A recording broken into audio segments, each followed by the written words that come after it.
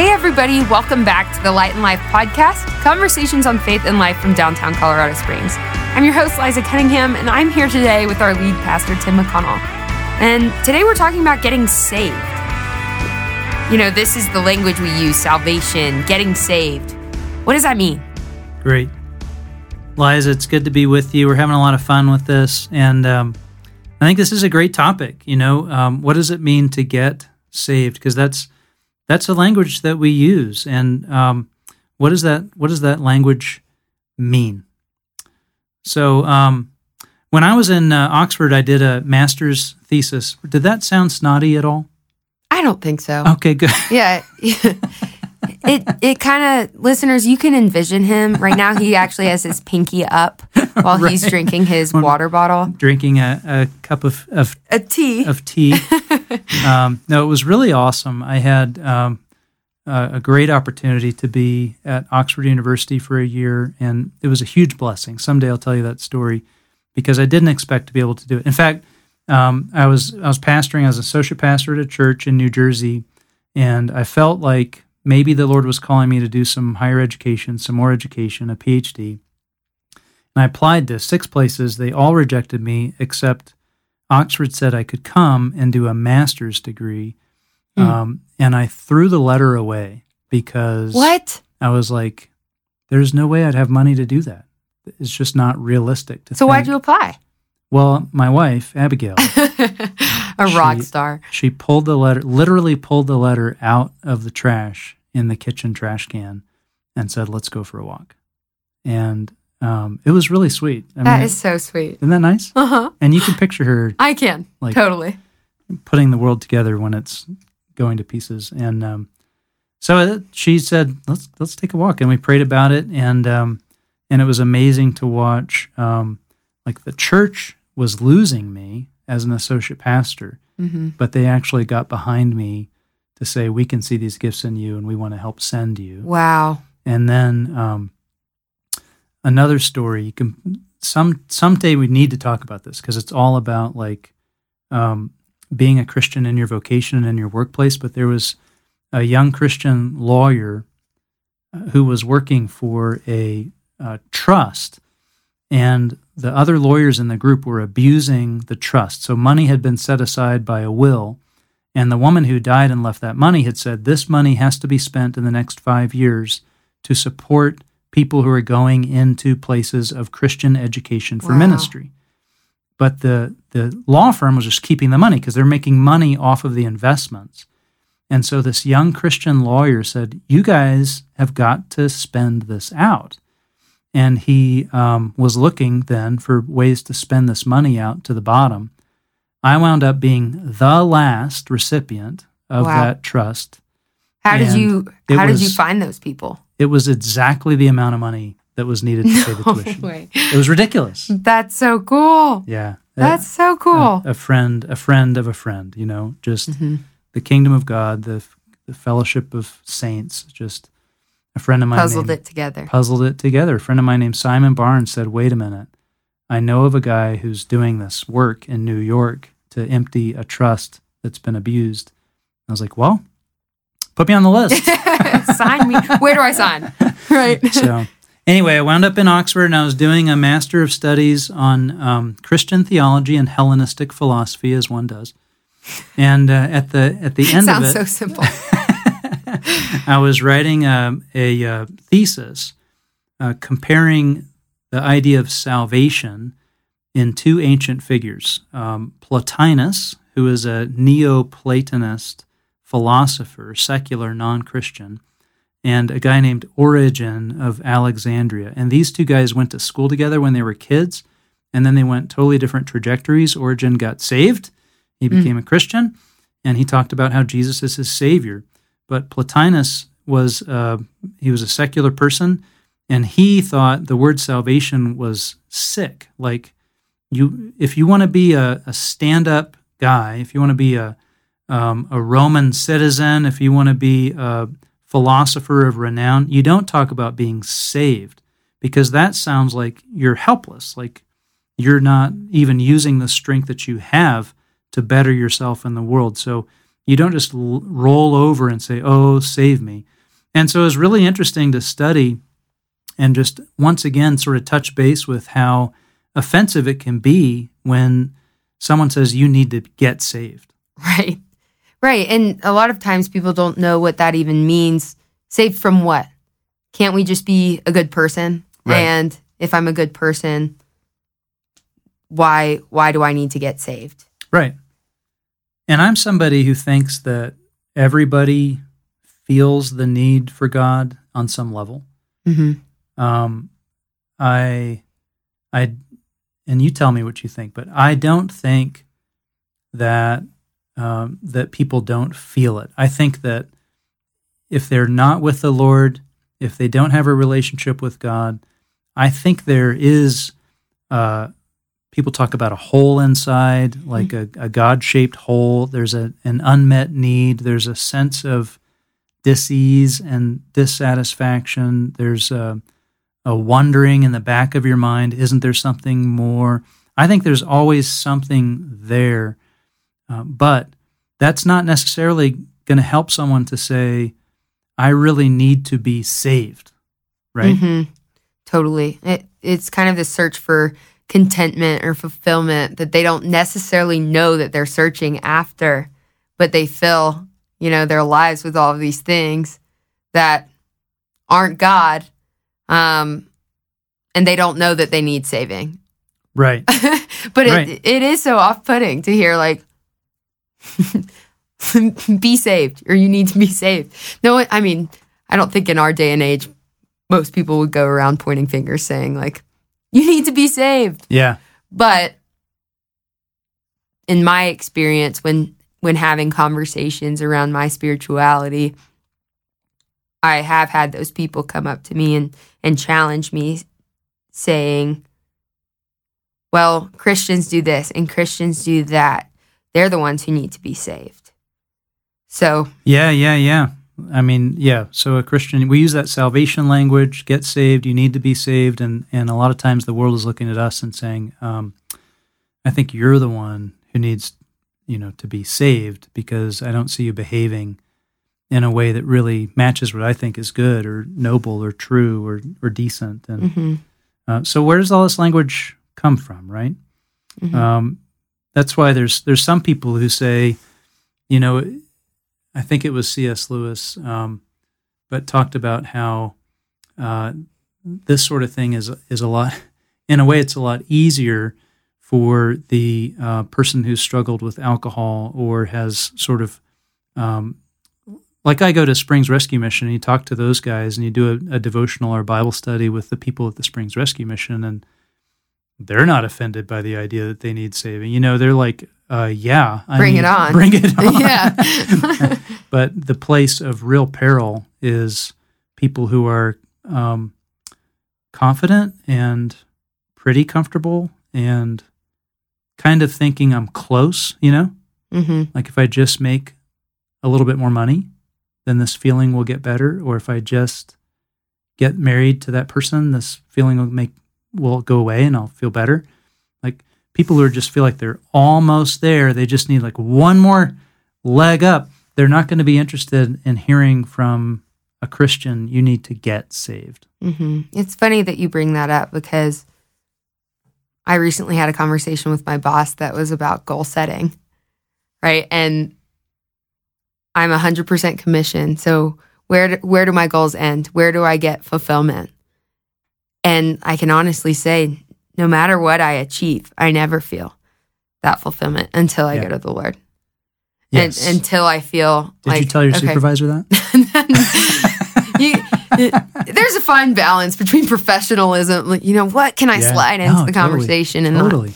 And my boss is a believer, which is amazing. Oh, that's awesome. That helps. Yeah, it's just how do we actually find and analyze when we've hit that point of contentment or hit that point of fulfillment. We can't. We never will because we're always going to want more. So I was, we're so off the notes, by the way, podcast listeners. Thank you for walking with us. Mm-hmm. And we have no idea what we're doing. No idea what we're doing or where we're headed with this, but But I was reading Proverbs in my devotionals, and there's this proverb that I'm not going to look it up. I'm just going to summarize it. But it says that there's sort of this death is an open mouth that is never filled, something along those lines. And here I am butchering scripture, but I never would have known. But the idea being there are certain things that just actually can never be satisfied, like the grave is never satisfied. Mm-hmm. But I was thinking about that and thinking, you know what, there are these categories of life that it doesn't matter how much you pour into them, they will never actually say, oh, that's enough. Right. And I think they are pride and lust and greed. Mm-hmm. And in those three categories, and you can think about those, that there's never this moment where those categories say, oh, that's enough. Really? Mm-hmm. No, I couldn't possibly receive another accolade or another congratulatory statement. I couldn't possibly, receive more physical love. I couldn't. I really couldn't possibly receive another paycheck. They're just never satisfied. And so you've got to decide, like, I'm going to recognize these three ravenous wolves that are a part of my life to some degree, but I'm going to recognize they're never going to be full no matter what I do. So I'm not going to seek my contentment or my peace by trying to fill those mouths. Mm-hmm. Name your favorite deadly sin. Oh. I'm just kidding. Yeah. Mine's gluttony, but I'm kidding. Yeah, but I'm kidding. Just kidding. Oh, okay, man. Well, I see that you have some notes here on a man named John Stott. Yes. What's all that about? I tell you what, John Stott, one of the greatest thinkers of the last century, helped us understand Christianity. And in one of his books, he wrote about this idea of getting saved, that it is off-putting. The cross itself is offensive to us. And so here's what he wrote. What is there about the cross of Christ which angers the world and stirs them up to persecute those who preach it? Just this. Christ died on the cross for us sinners, becoming a curse for us. So the cross tells us some very unpalatable truths about ourselves, namely that we are sinners under the righteous curse of God's law, and we cannot save ourselves. Christ bore our sin and curse precisely because we could gain release from them in no other way. So his point is that just to say Jesus died for you as a sinner, that's offensive. But there's a reality there that we cannot save ourselves. We just can't get there on our own. We need Jesus as a Savior. Mm-hmm. We need to get saved. And there's a humility in that, right? You have to put down the pride. You have to recognize, okay, the only way for me to get forward is not to save myself or to satisfy myself, but to be saved by Jesus Christ, my Savior. Yeah, and, we hate hearing that we need to be saved. We do. Our pride hurts. But we do. And so, I thought you and I could just share. Yeah, let's tell our salvation stories. When we got saved. Liza, when did you get saved? So I had always grown up knowing about Christ. I went to Catholic school, K through 12. So a lot of my knowledge about the Lord was from an academic, education-based standpoint. But I didn't necessarily have a personal relationship with Christ. I'd say it really developed later in college. So I studied abroad in Australia, went to a church and was invited to this college night where a person came up to me and told me that God wasn't done with me. And it really freaked me out, but planted this seed, because I was used to just the very traditional way of the Catholic Mass and, right from wrong. And I think I developed a really nice moral compass, but I was just told that I was saved. I had never thought anything other than that, just because that's how I was raised. I'm saved. Congratulations. Right. You're baptized. you're good to go. You're good to go. Right. But then in college, I started questioning a lot of things. I was pursuing a lifestyle that is, far from living in the truth. And eventually, I actually developed this horrible eating disorder, which in turn led me to therapy that then led me to a Bible study. It was Christian therapy because I didn't have to pay for it. Perfect. Since it was through church, but it actually led me to where I am now. And wow. I would say junior year of college is when I really accepted that Christ is chasing after me. And it's not this game of, okay, I'm never going to measure up, so why would I keep trying if I'm just going to keep being told that I'm a sinner? When in reality, there is such a personal relationship aspect that I was missing all along because I separated, good friends from fun friends, and I tried to separate communities and look like, be this chameleon that fits into like, here's my Christian friends that I met through therapy, right? Yeah. And here are my fun friends that do all the fun things.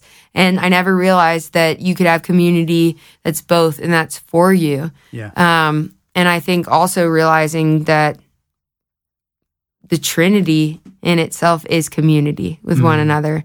So diving into community with other people, but also entering into community with Christ. It took a really long time, but I would say it really clicked for me. When I was 19 maybe, or 20. Okay. So I do ultimately feel like Christ is living within me and has used my hardship to point me towards him.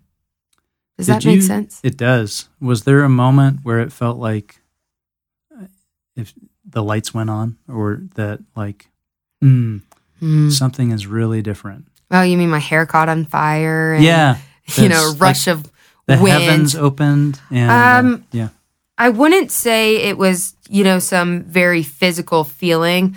I would say it was like I felt some sort of like overwhelming peace and stillness and just started crying and smiling at the same time, which it felt kind of like a rush and flood of emotion. It's like I just letting go of all the weight that I've been carrying of having to measure up when I don't, and I never can measure up, but Christ has invited me into a life worthy of the calling that I've received, which is to build his kingdom.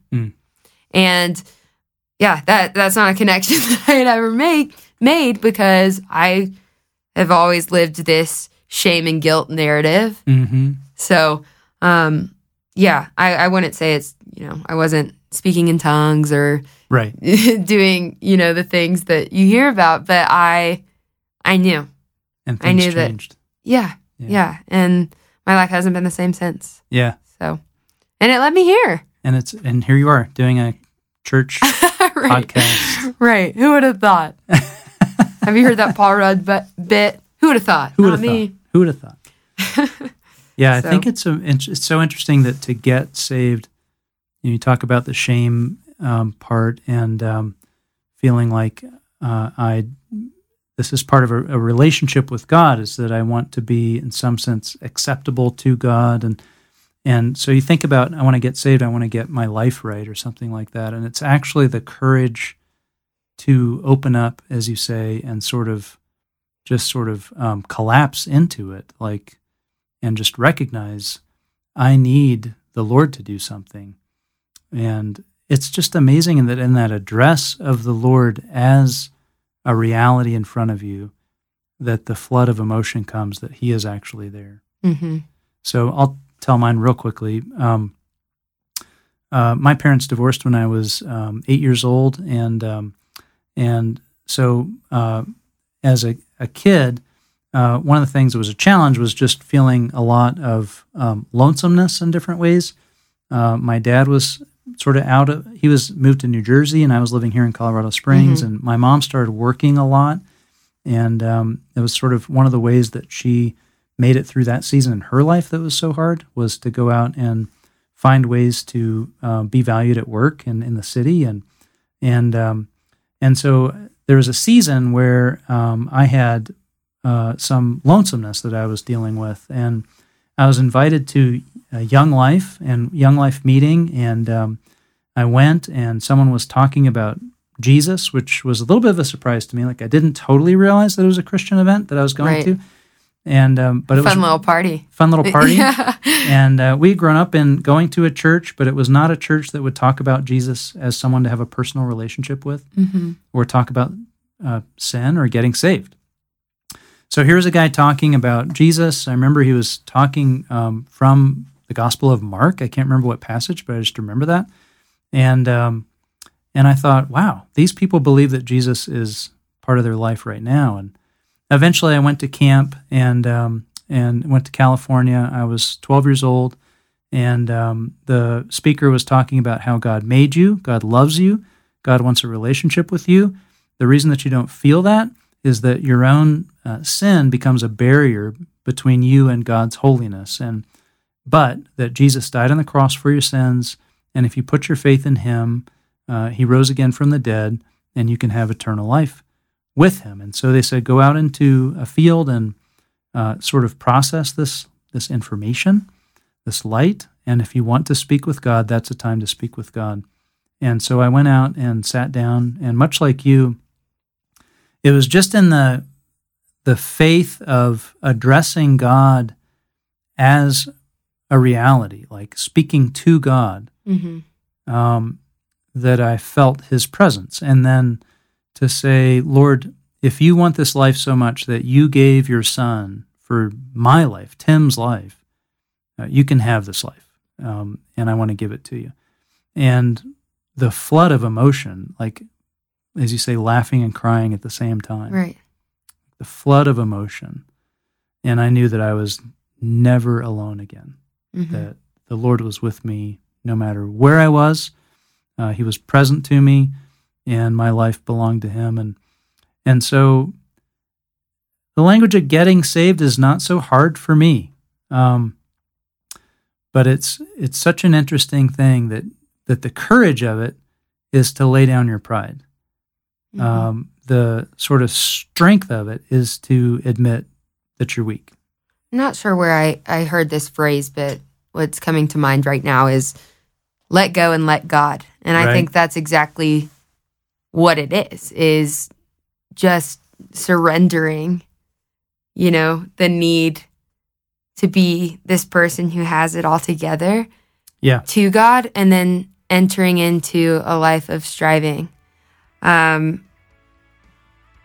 It's a beautiful thing once you discover that, but there is a salvation that we need.